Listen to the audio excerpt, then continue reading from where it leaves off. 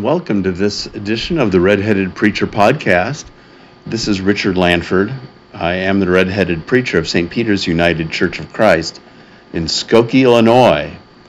This Sunday, June 27th, is the conclusion of a three-part sermon series on how do I know what God wants me to do. And it's also touches on Pride Sunday. And I hope you will enjoy this message. It's a little bit different than the first two, but that's okay. And before going further, I invite you to join me in a brief moment and spirit and words of prayer. Move, Holy Spirit, we humbly ask as we listen, that we may hear what you want us to hear. Bless this time, that we may be blessed and turn and bless others. This we ask in the name and for the sake of Jesus Christ, the head of the church. Amen. Mandy Steegmueller is our lector.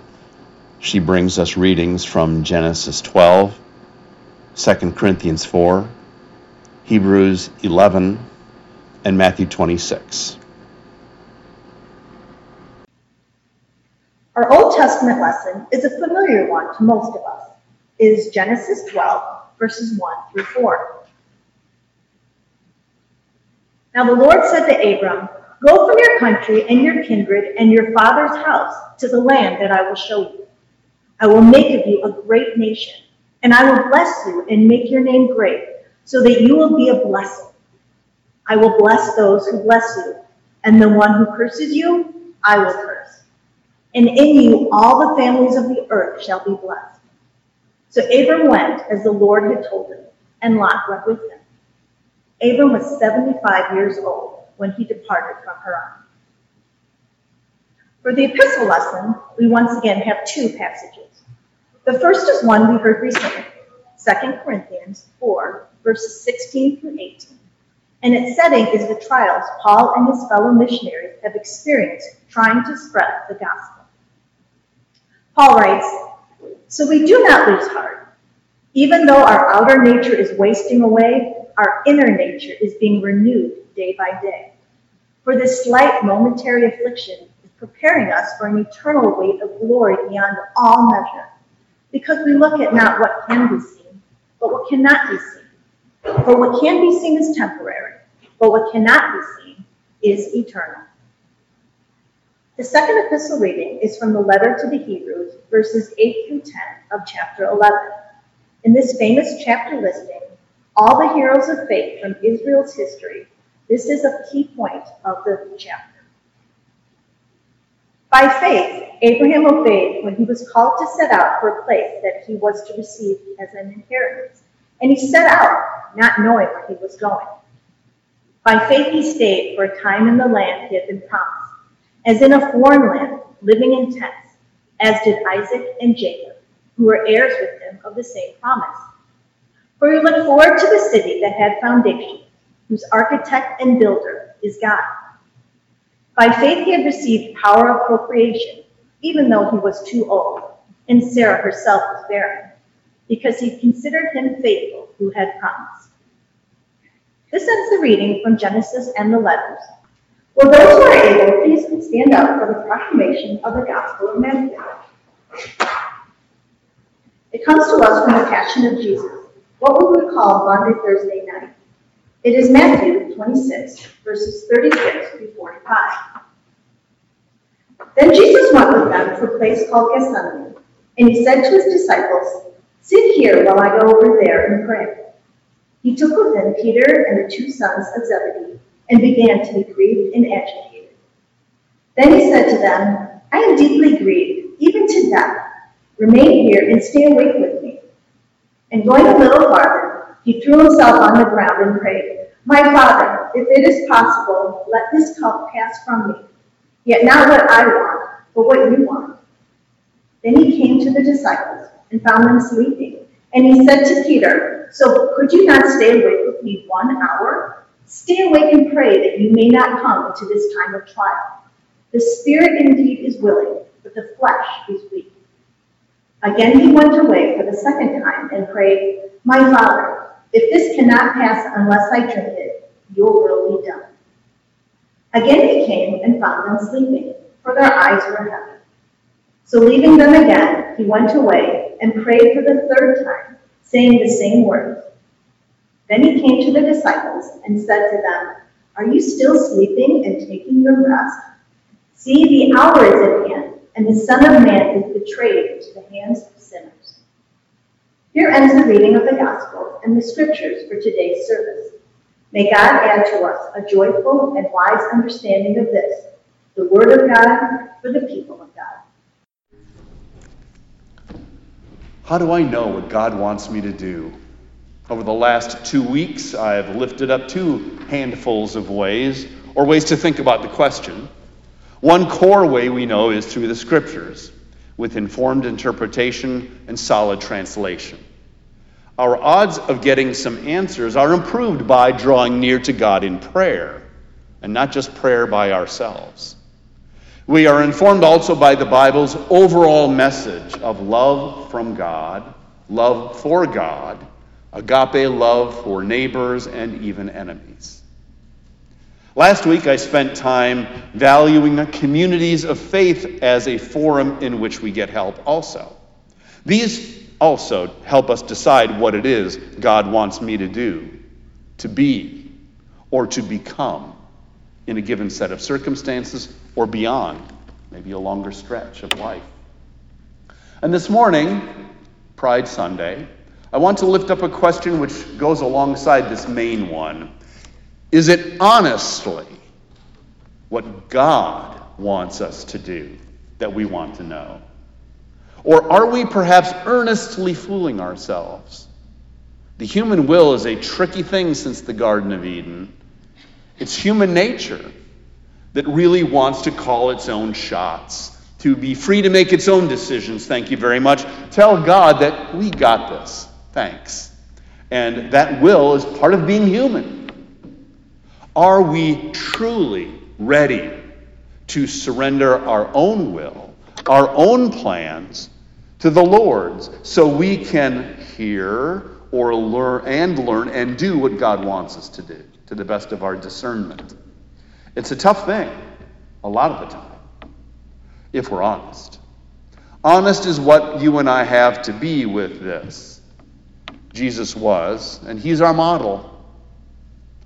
Our friend Frederick Bruner writes of Jesus in the Garden of Gethsemane, a part of Jesus' fidelity, or faithfulness, a part of Jesus' fidelity was his telling the Father the truth about his wants rather than pretending perfection. Another part of Jesus' fidelity was his asking for correction if his request was wrong. That is, when Jesus prayed both, My Father, if it is possible, let this cup pass from me, as his sincere desire not to go through his suffering, death, and crucifixion, and then asking correction, yet not what I want, but what you want. Jesus honestly prayed for what he wanted, but was also signaling that his will was not as important as God the Father's. There is a subtle but profound shift between his first prayer and the second. I just quoted the first petition, if it is possible, let this cup pass from me. I want to get out of this. Let this cup pass from me, yet not what I want, but what you want. Listen to the second. My Father, if this cannot pass unless I drink it, your will be done. If it is possible, let this cup pass. If this cannot pass unless I drink it. They are not the same. There is a spiritual movement during or in between the two prayers. Bruner said, we see the motion of a surrender to God's will. We surmise that praying itself taught Jesus something. If that's true, you and I can learn too. Syncing our will with God's can happen during prayer or in between prayers, and in faith, that's one of the reasons we pray. Your will, not my will, be done. To let God reorient us. By the time Jesus' third prayers ended, it seemed he was ready to go with the plan, because he stood up and said, "Hey, it's showtime. Wake up, you guys. The hour of darkness is coming. I'm going to get arrested." And he was ready for that. Ego, yours and mine, have to be prepared honestly to let go of the wheel.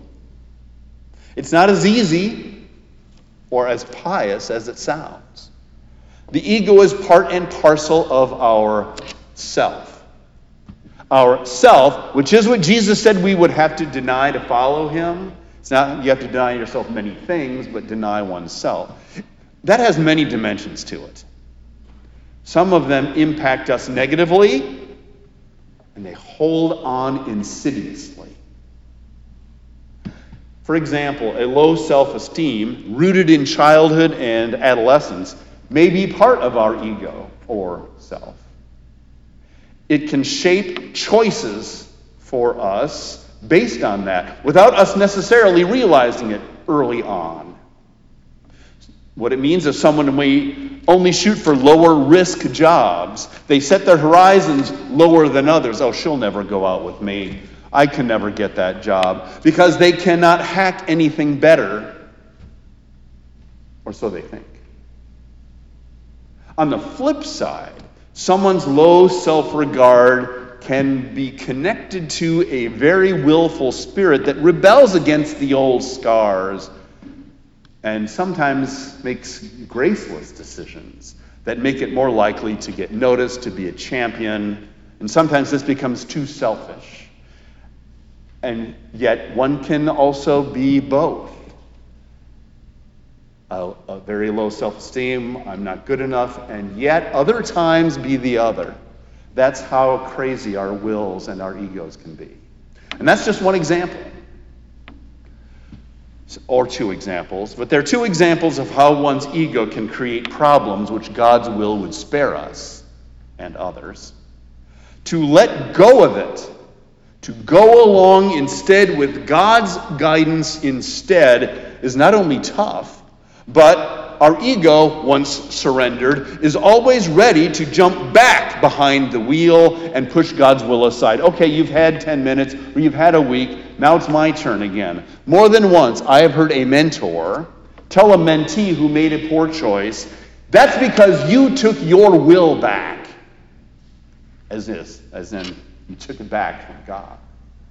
So, this part of the sermon is not only a celebration of how Jesus is a model for us. And you know, this didn't happen instantly. It took a while for Jesus. We don't know how long he was in that Garden of Gethsemane. It's also a warning, though, about the need for us to truly, honestly, want to give ourselves to our loving God and agree to do what God is telling us, to go in the directions God points us. We have to believe that's best and buy in. This takes a lot of faith. Sometimes to be faithful, our choices are those which will bring hardship along the line, and sometimes we know that. People of faith throughout history have made sacrifices which made a positive impact somewhere else, or simply proclaim the holiness of God by showing that God comes first and love comes first, even when that comes at a significant cost.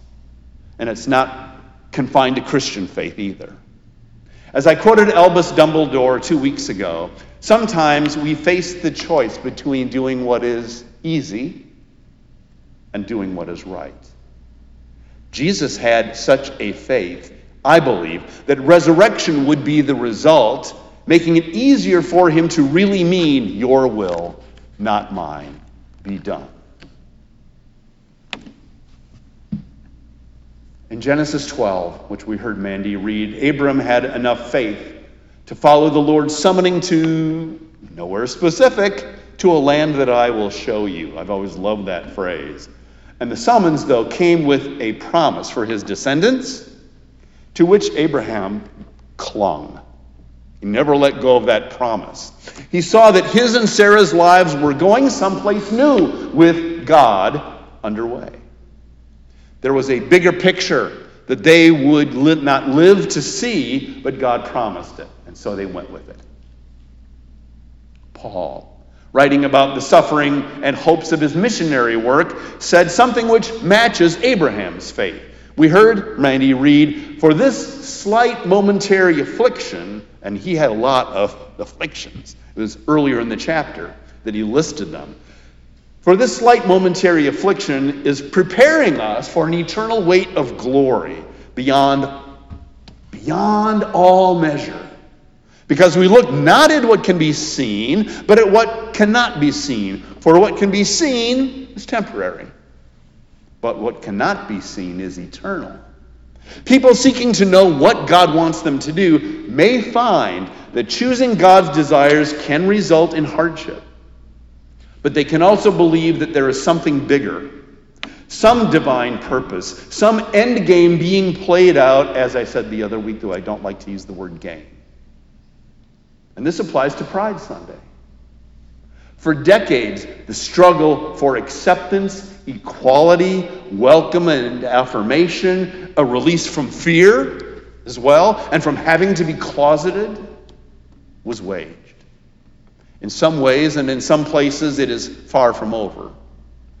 The leaders and followers in those struggles had to and have to also take a long view. Over time, their work would, they trusted, result in winning that long game for fairness and welcome.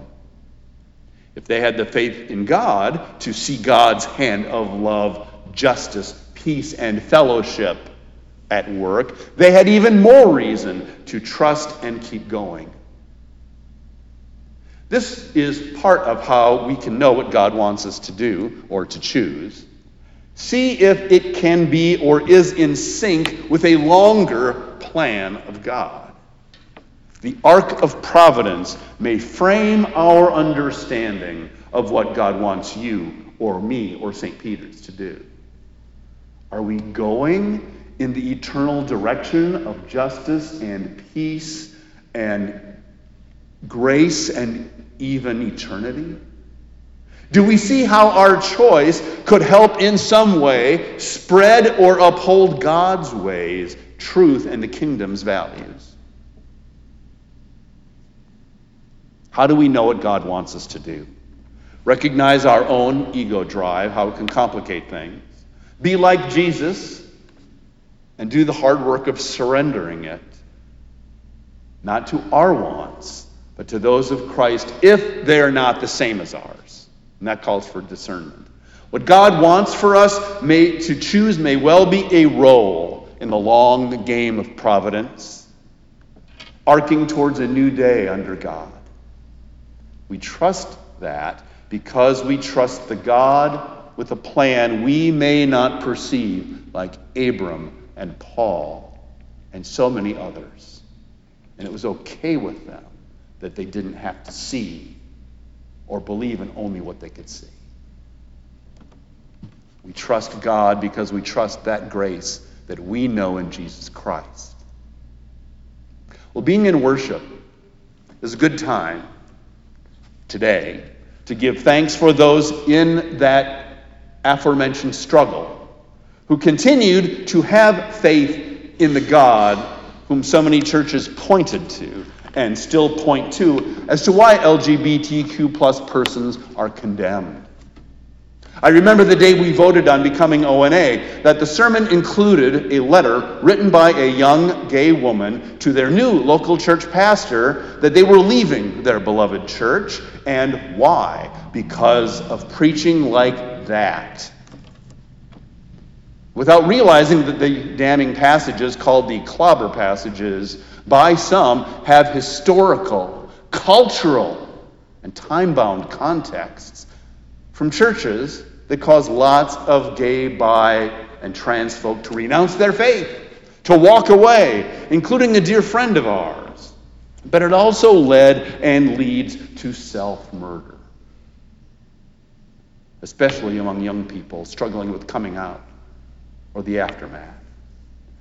We praise God for those who held onto their faith in the God of Jesus Christ, getting what really is the gospel, trusting still the one who loves them and died and rose again for them, just as much as for straights.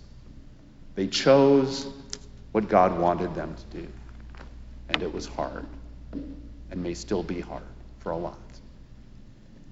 Well, decades ago, the United Church of Christ, I think it was 1987, voted at General Synod, which is like our Congress, to be an open and affirming denomination, not merely a tolerating denomination of lesbian, gay, bisexual, transgender, and later questioning or queer, intersexual, and asexual persons.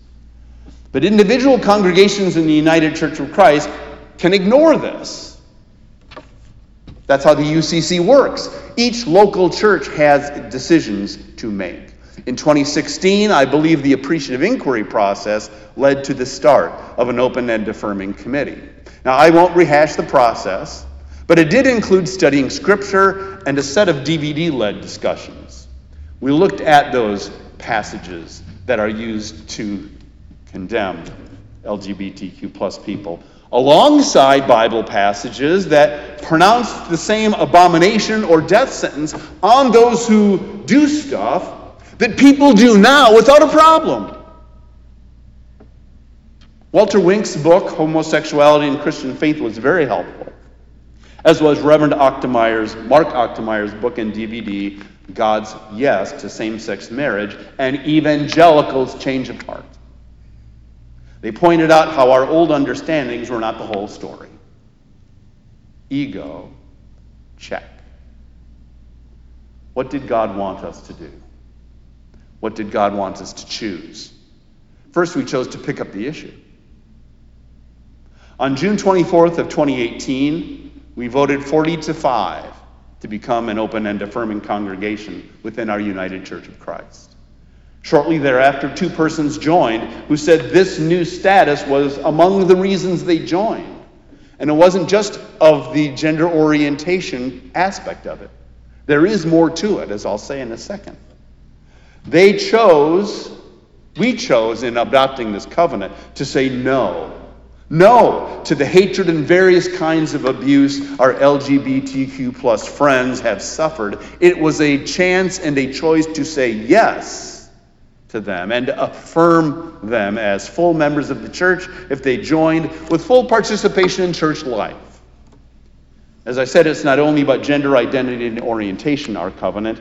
We chose to go along with grace, the long arc of God's purposes.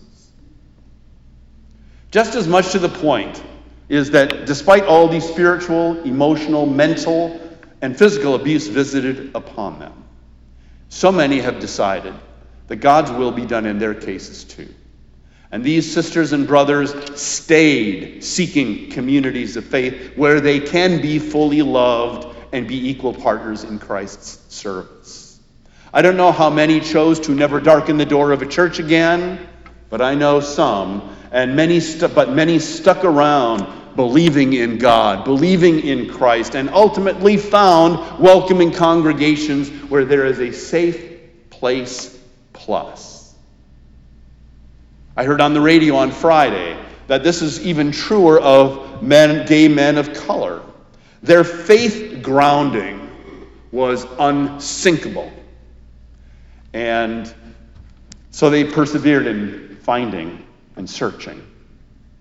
This faith of theirs and ours, as we share it, is something to celebrate. They and we too believe in a longer game under God than what fundamentalists and many evangelicals see. May God's gracious will for shalom be done. Amen.